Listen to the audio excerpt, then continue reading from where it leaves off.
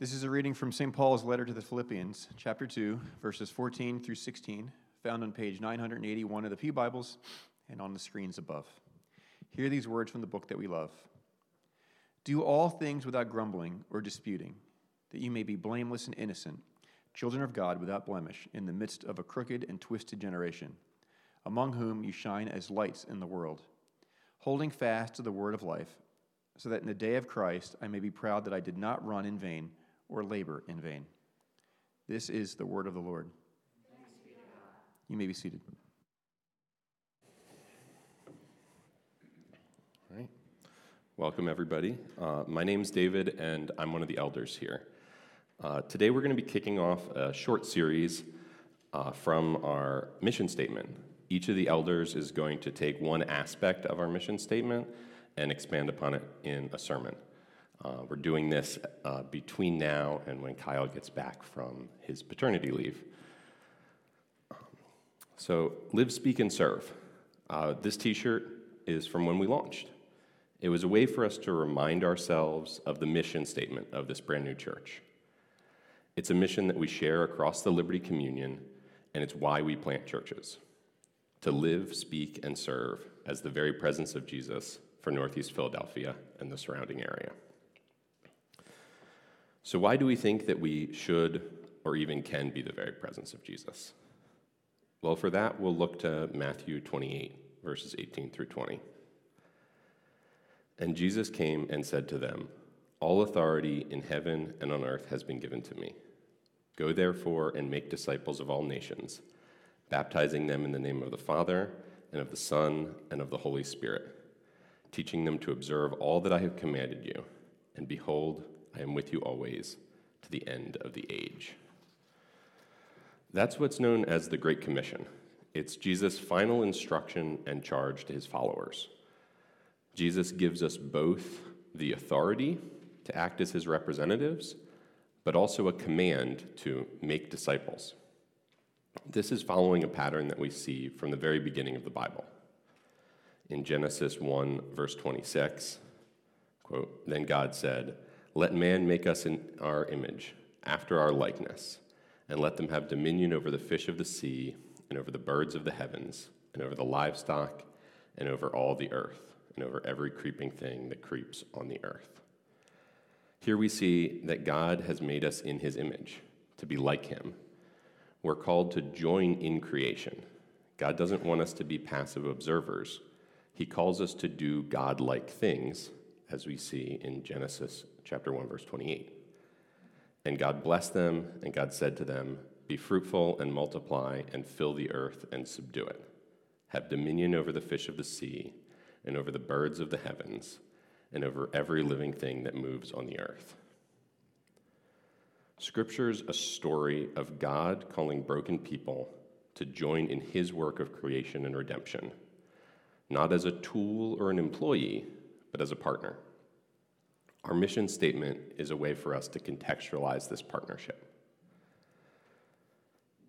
When I think about our mission statement, I often don't feel up to the task of being the very presence of Jesus. However, in preparing for this sermon, I noticed something that I found encouraging.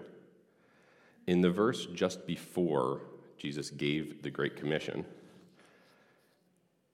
it says this, "But some doubted."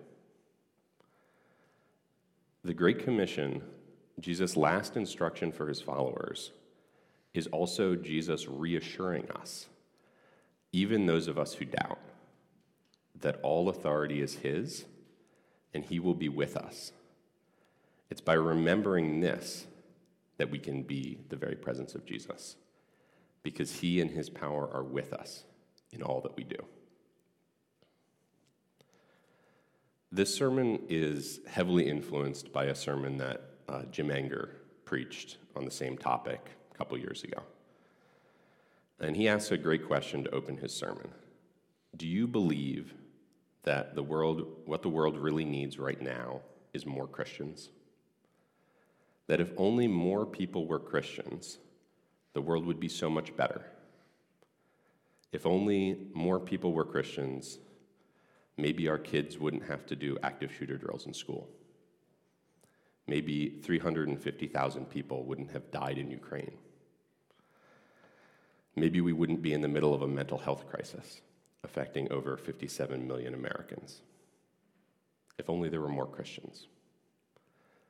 Maybe I'm a bit cynical, but that sounds a little like thoughts and prayers to me personally.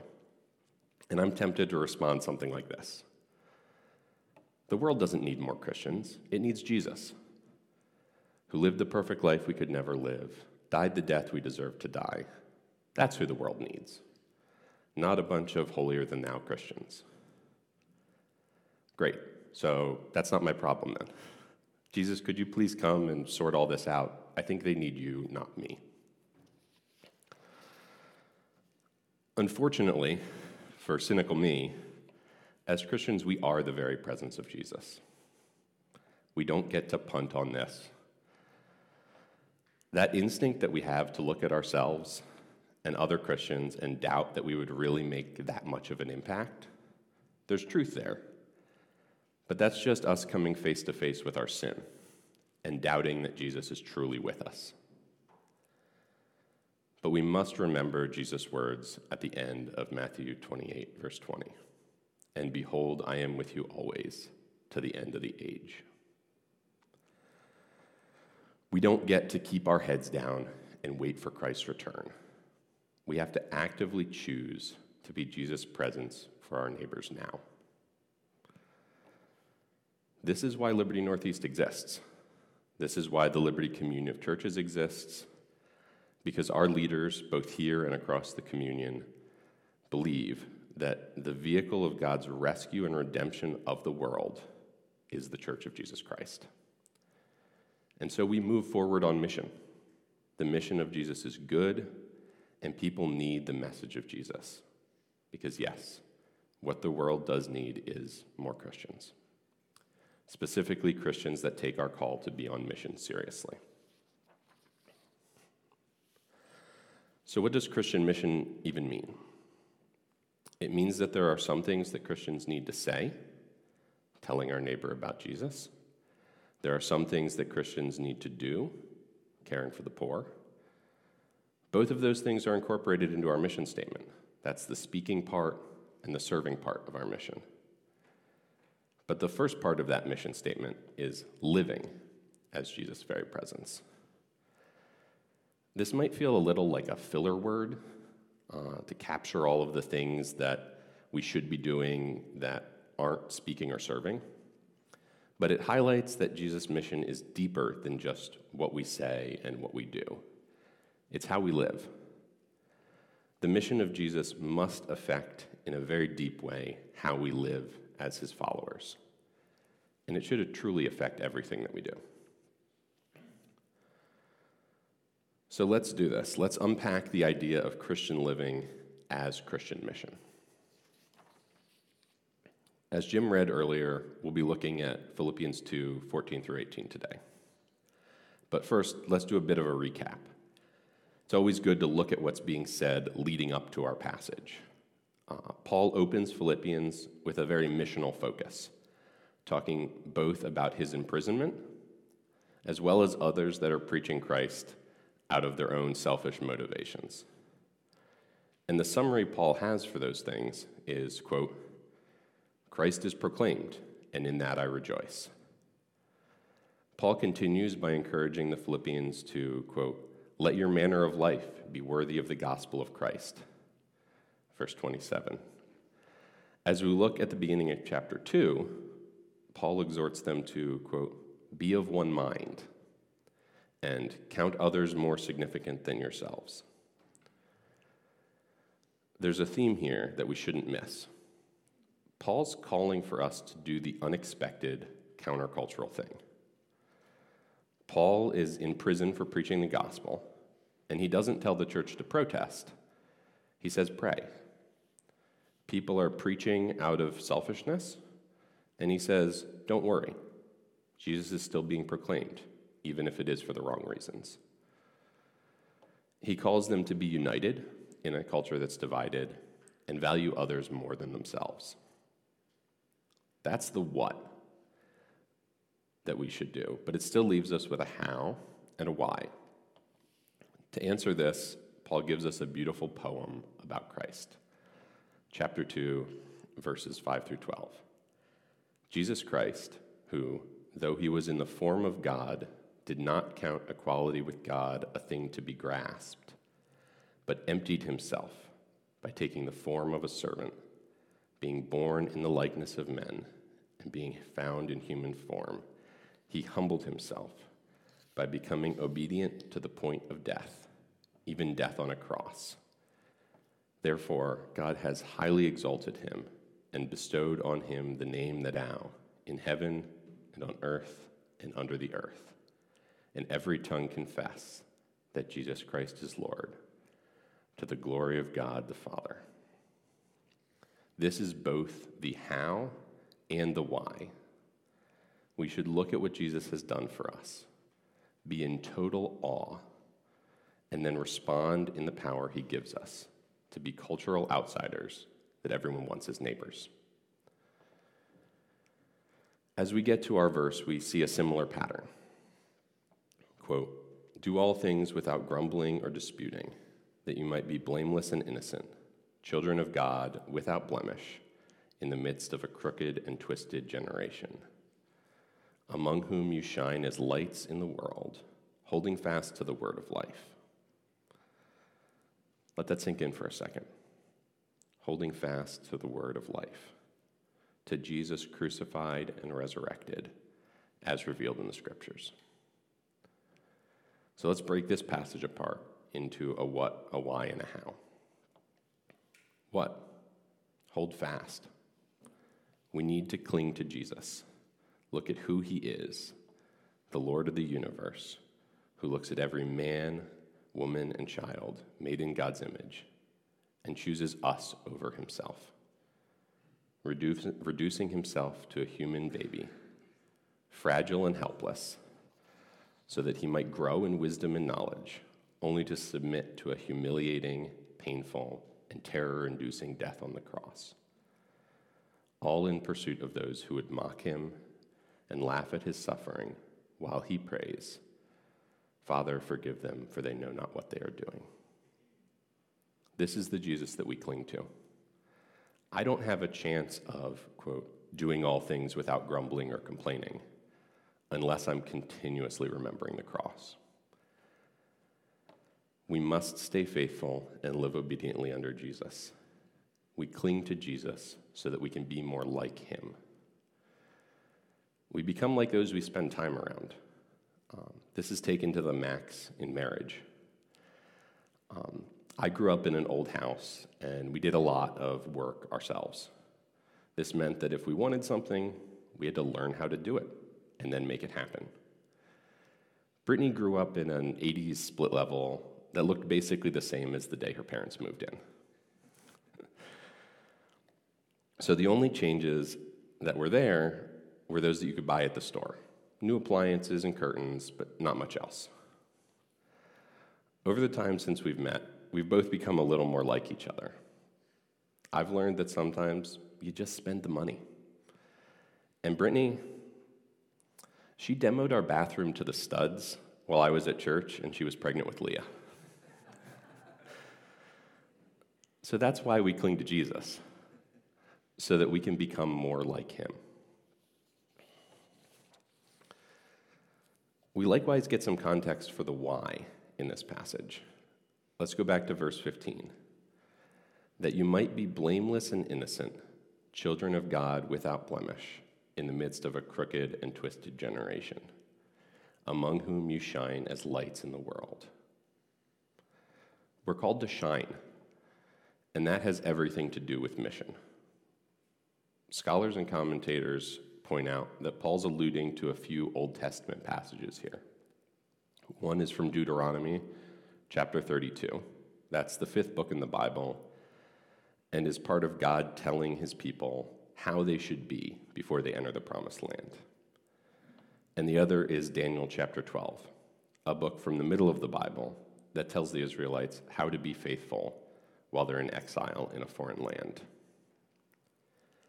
As the story of God continues from the Old Testament into the New Testament, Paul is reminding us that mission is about outsiders. Faithful mission has something to do with those that are outside the community of faith, not just those that are inside the community of faith. We can look at the passage that's alluded to from Daniel 12, verse 3. And those who are wise shall shine like the brightness of the sky above, and those who turn many to righteousness like the stars forever and ever. By our living, we are bringing the light of heaven to earth as witnesses to those around us so that they might know Jesus. It's always been this way. An early Christian apologist in the 2nd and 3rd century after Jesus, Marcus Minucius Felix, you gotta love those early Christian names, said this, quote, "Beauty of life causes strangers to join the ranks. We do not talk about great things, we live them." And what Felix means here is that the beauty that others glimpse in the followers of Jesus is attractive and alluring, not because they say all the right things, but because they truly live like the God they serve is alive and with them every day. We must live it out. And that's a life that's beautiful. A current Christian writer named Michael Goheen has written about this same reality. Quote, "Look back to the Hebrew Scriptures. The Old Testament story is about how Christian living, whether Old Testament, New Testament, or today, showcases the beauty and grace of God to others. Abraham, his family, and the nation that will issue from him are chosen to participate in God's mission, to enjoy God's redemptive blessing, and to walk in the way of the Lord, so that the nations might participate in that blessing. Whether for ancient Israel back then or for the church today, we're called to obedience so that others might also participate in the blessing of God. We're called to be a showcase people and also a preview people."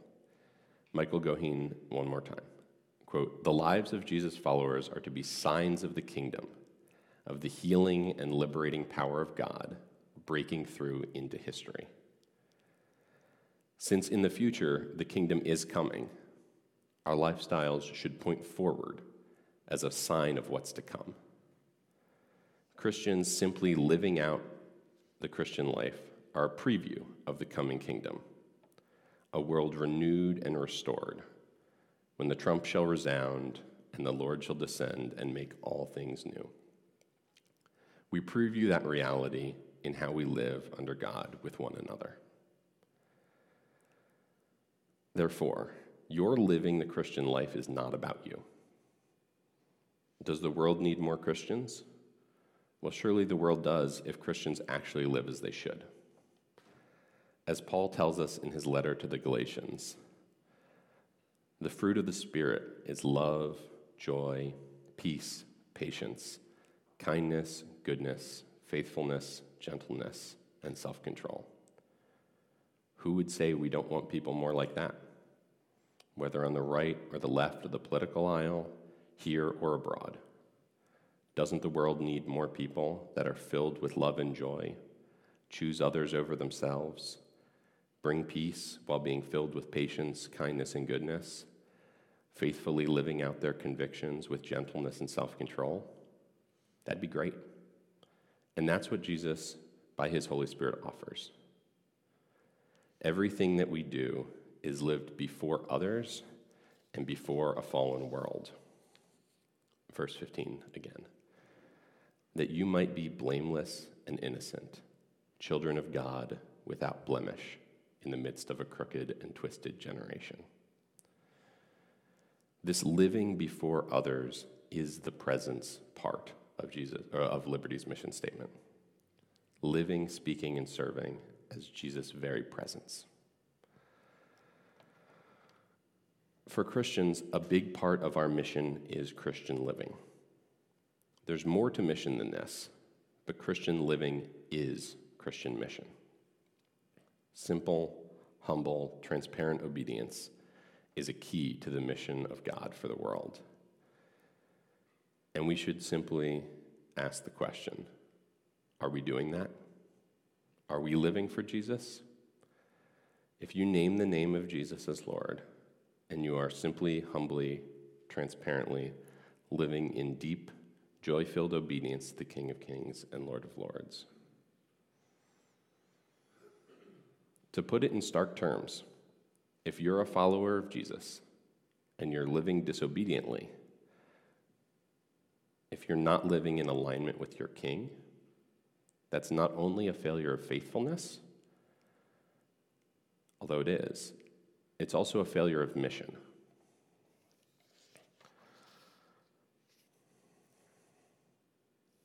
So how do we do this?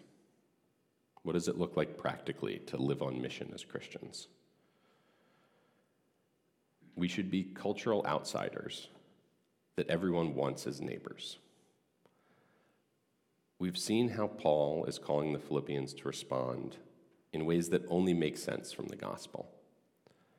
Responding without grumbling or disputing makes us cultural outsiders in a culture of monetized outrage. We see in the book of Daniel that the Israelite exiles are called to maintain their identity as God's people, but also work for the good of the city where they are exiles, reminding us that our neighbors should be glad that we're here, even if we disagree with them. We should do this both as the church gathered and the church scattered. We can think about the church gathered as Sunday morning worship and midweek home meetings, and the church scattered as each of us as we go to work, get groceries, and live our lives. As a church gathered, we try to do many things that make us cultural outsiders. We practice membership. In a culture of the individual consumer, we not only ask you to commit to us as we commit to you, but we expect you to both regularly attend on Sundays, as well as be involved in a home meeting, and not only attend, but serve. We spend time with people that are very different than ourselves. All you need to do is go to a home meeting, and you'll find just how different we are from one another. This last series was a great reminder of that for me, how we can be unified and love each other even while we disagree. I think my home meeting disagreed on something every week of that series. But because we're remembering Jesus' work on the cross, we can disagree and love each other. We also try to be generous. We seek to care for our neighbors. We've given away more money than we've budgeted every year since the church has started. This is us trying to be a showcase people. We're trying to showcase the radical inclusion and life-altering power of the gospel. It doesn't mean we've gotten it all right, and it doesn't mean we will get it all right, but this is our mission and our goal. And if you listen to that list and go, I don't think you're really doing it that well, I'd invite you to come join us and help. Help us figure it out. Help us work this out and seek to reflect God. As the church scattered, we talk with our cashiers because they're made in the image of God. We're quick to help our neighbors because we have all that we need from God, and fixing our own problems can wait. We avoid posting divisive things on social media because we already know how the story ends. With Jesus on a white horse victorious, and a new heaven and a new earth where all things are made new. So we don't need to get all worked up over the latest outrage. And we do all these things with joy that passes all understanding, knowing that the God of the universe loves each one of us and is with us now and forever. Look also to the end of the passage. Quote, holding fast to the word of life, so that in the day of Christ I might be proud that I did not run in vain or labor in vain. Even if I am to be poured out as a drink offering upon the sacrificial offering of your faith, I am glad and rejoice with you all. Likewise, you also should be glad and rejoice with me. One of the core themes of Paul's letter to the Philippians is joy. You see it all over the place. It's a simple idea. Come to Jesus and share his joy, both between you and Jesus and among others as we collectively enjoy Jesus together. And what do you know? Joy can be considered a missional value as well. Friedrich Nietzsche, a German philosopher in the 19th century and no friend of Christianity, said this once about Christians and how he thinks about them. Quote, "Christians would have to sing better songs for me to learn to have faith in their Redeemer, and his disciples would have to look more redeemed." End quote. That's a fascinating statement from Nietzsche. It's like this. Nietzsche is observing, quote, "Okay, Christians are telling me that I need to come to Christ and believe in Jesus, but they're a miserable bunch. Their songs are lame. They don't sing or live with any joy. If Jesus is a redeemer, they don't live with anything more than what they already have. They don't act as if they're freed, and if they're redeemed, as if Jesus is the best thing ever, the best news, the best person in the entire world. So I don't see the Christians living it out with joy, and I'm sure I'm not going to do that either." Makes sense, doesn't it? Joy is a missional value. When was the last time you lived under Jesus in fullness of joy? We need to lean in, and that's why our communion of churches, the place we can best experience that joy, that's why we're a communion of churches. The place we can best experience that joy is in communion with other believers. That's why the Liberty Communion has planted a lot of churches.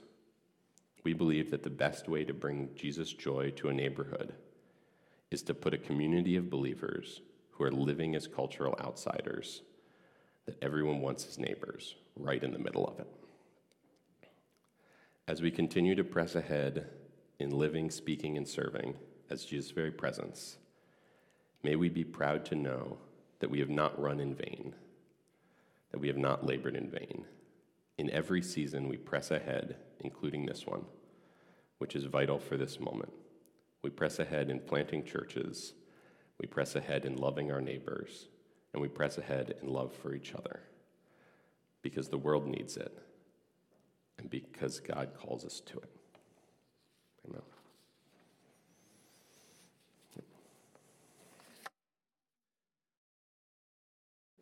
I'm gonna pray to close this. Lord, I just ask that you would be with us. Lord, I pray that we would be able to be cultural outsiders and still be the neighbors that our neighbors wish to have. Lord, it's a high calling to be your presence in our neighborhoods, and I pray that we would approach it humbly, but with earnestness, knowing that you are with us, your power is with us. Amen.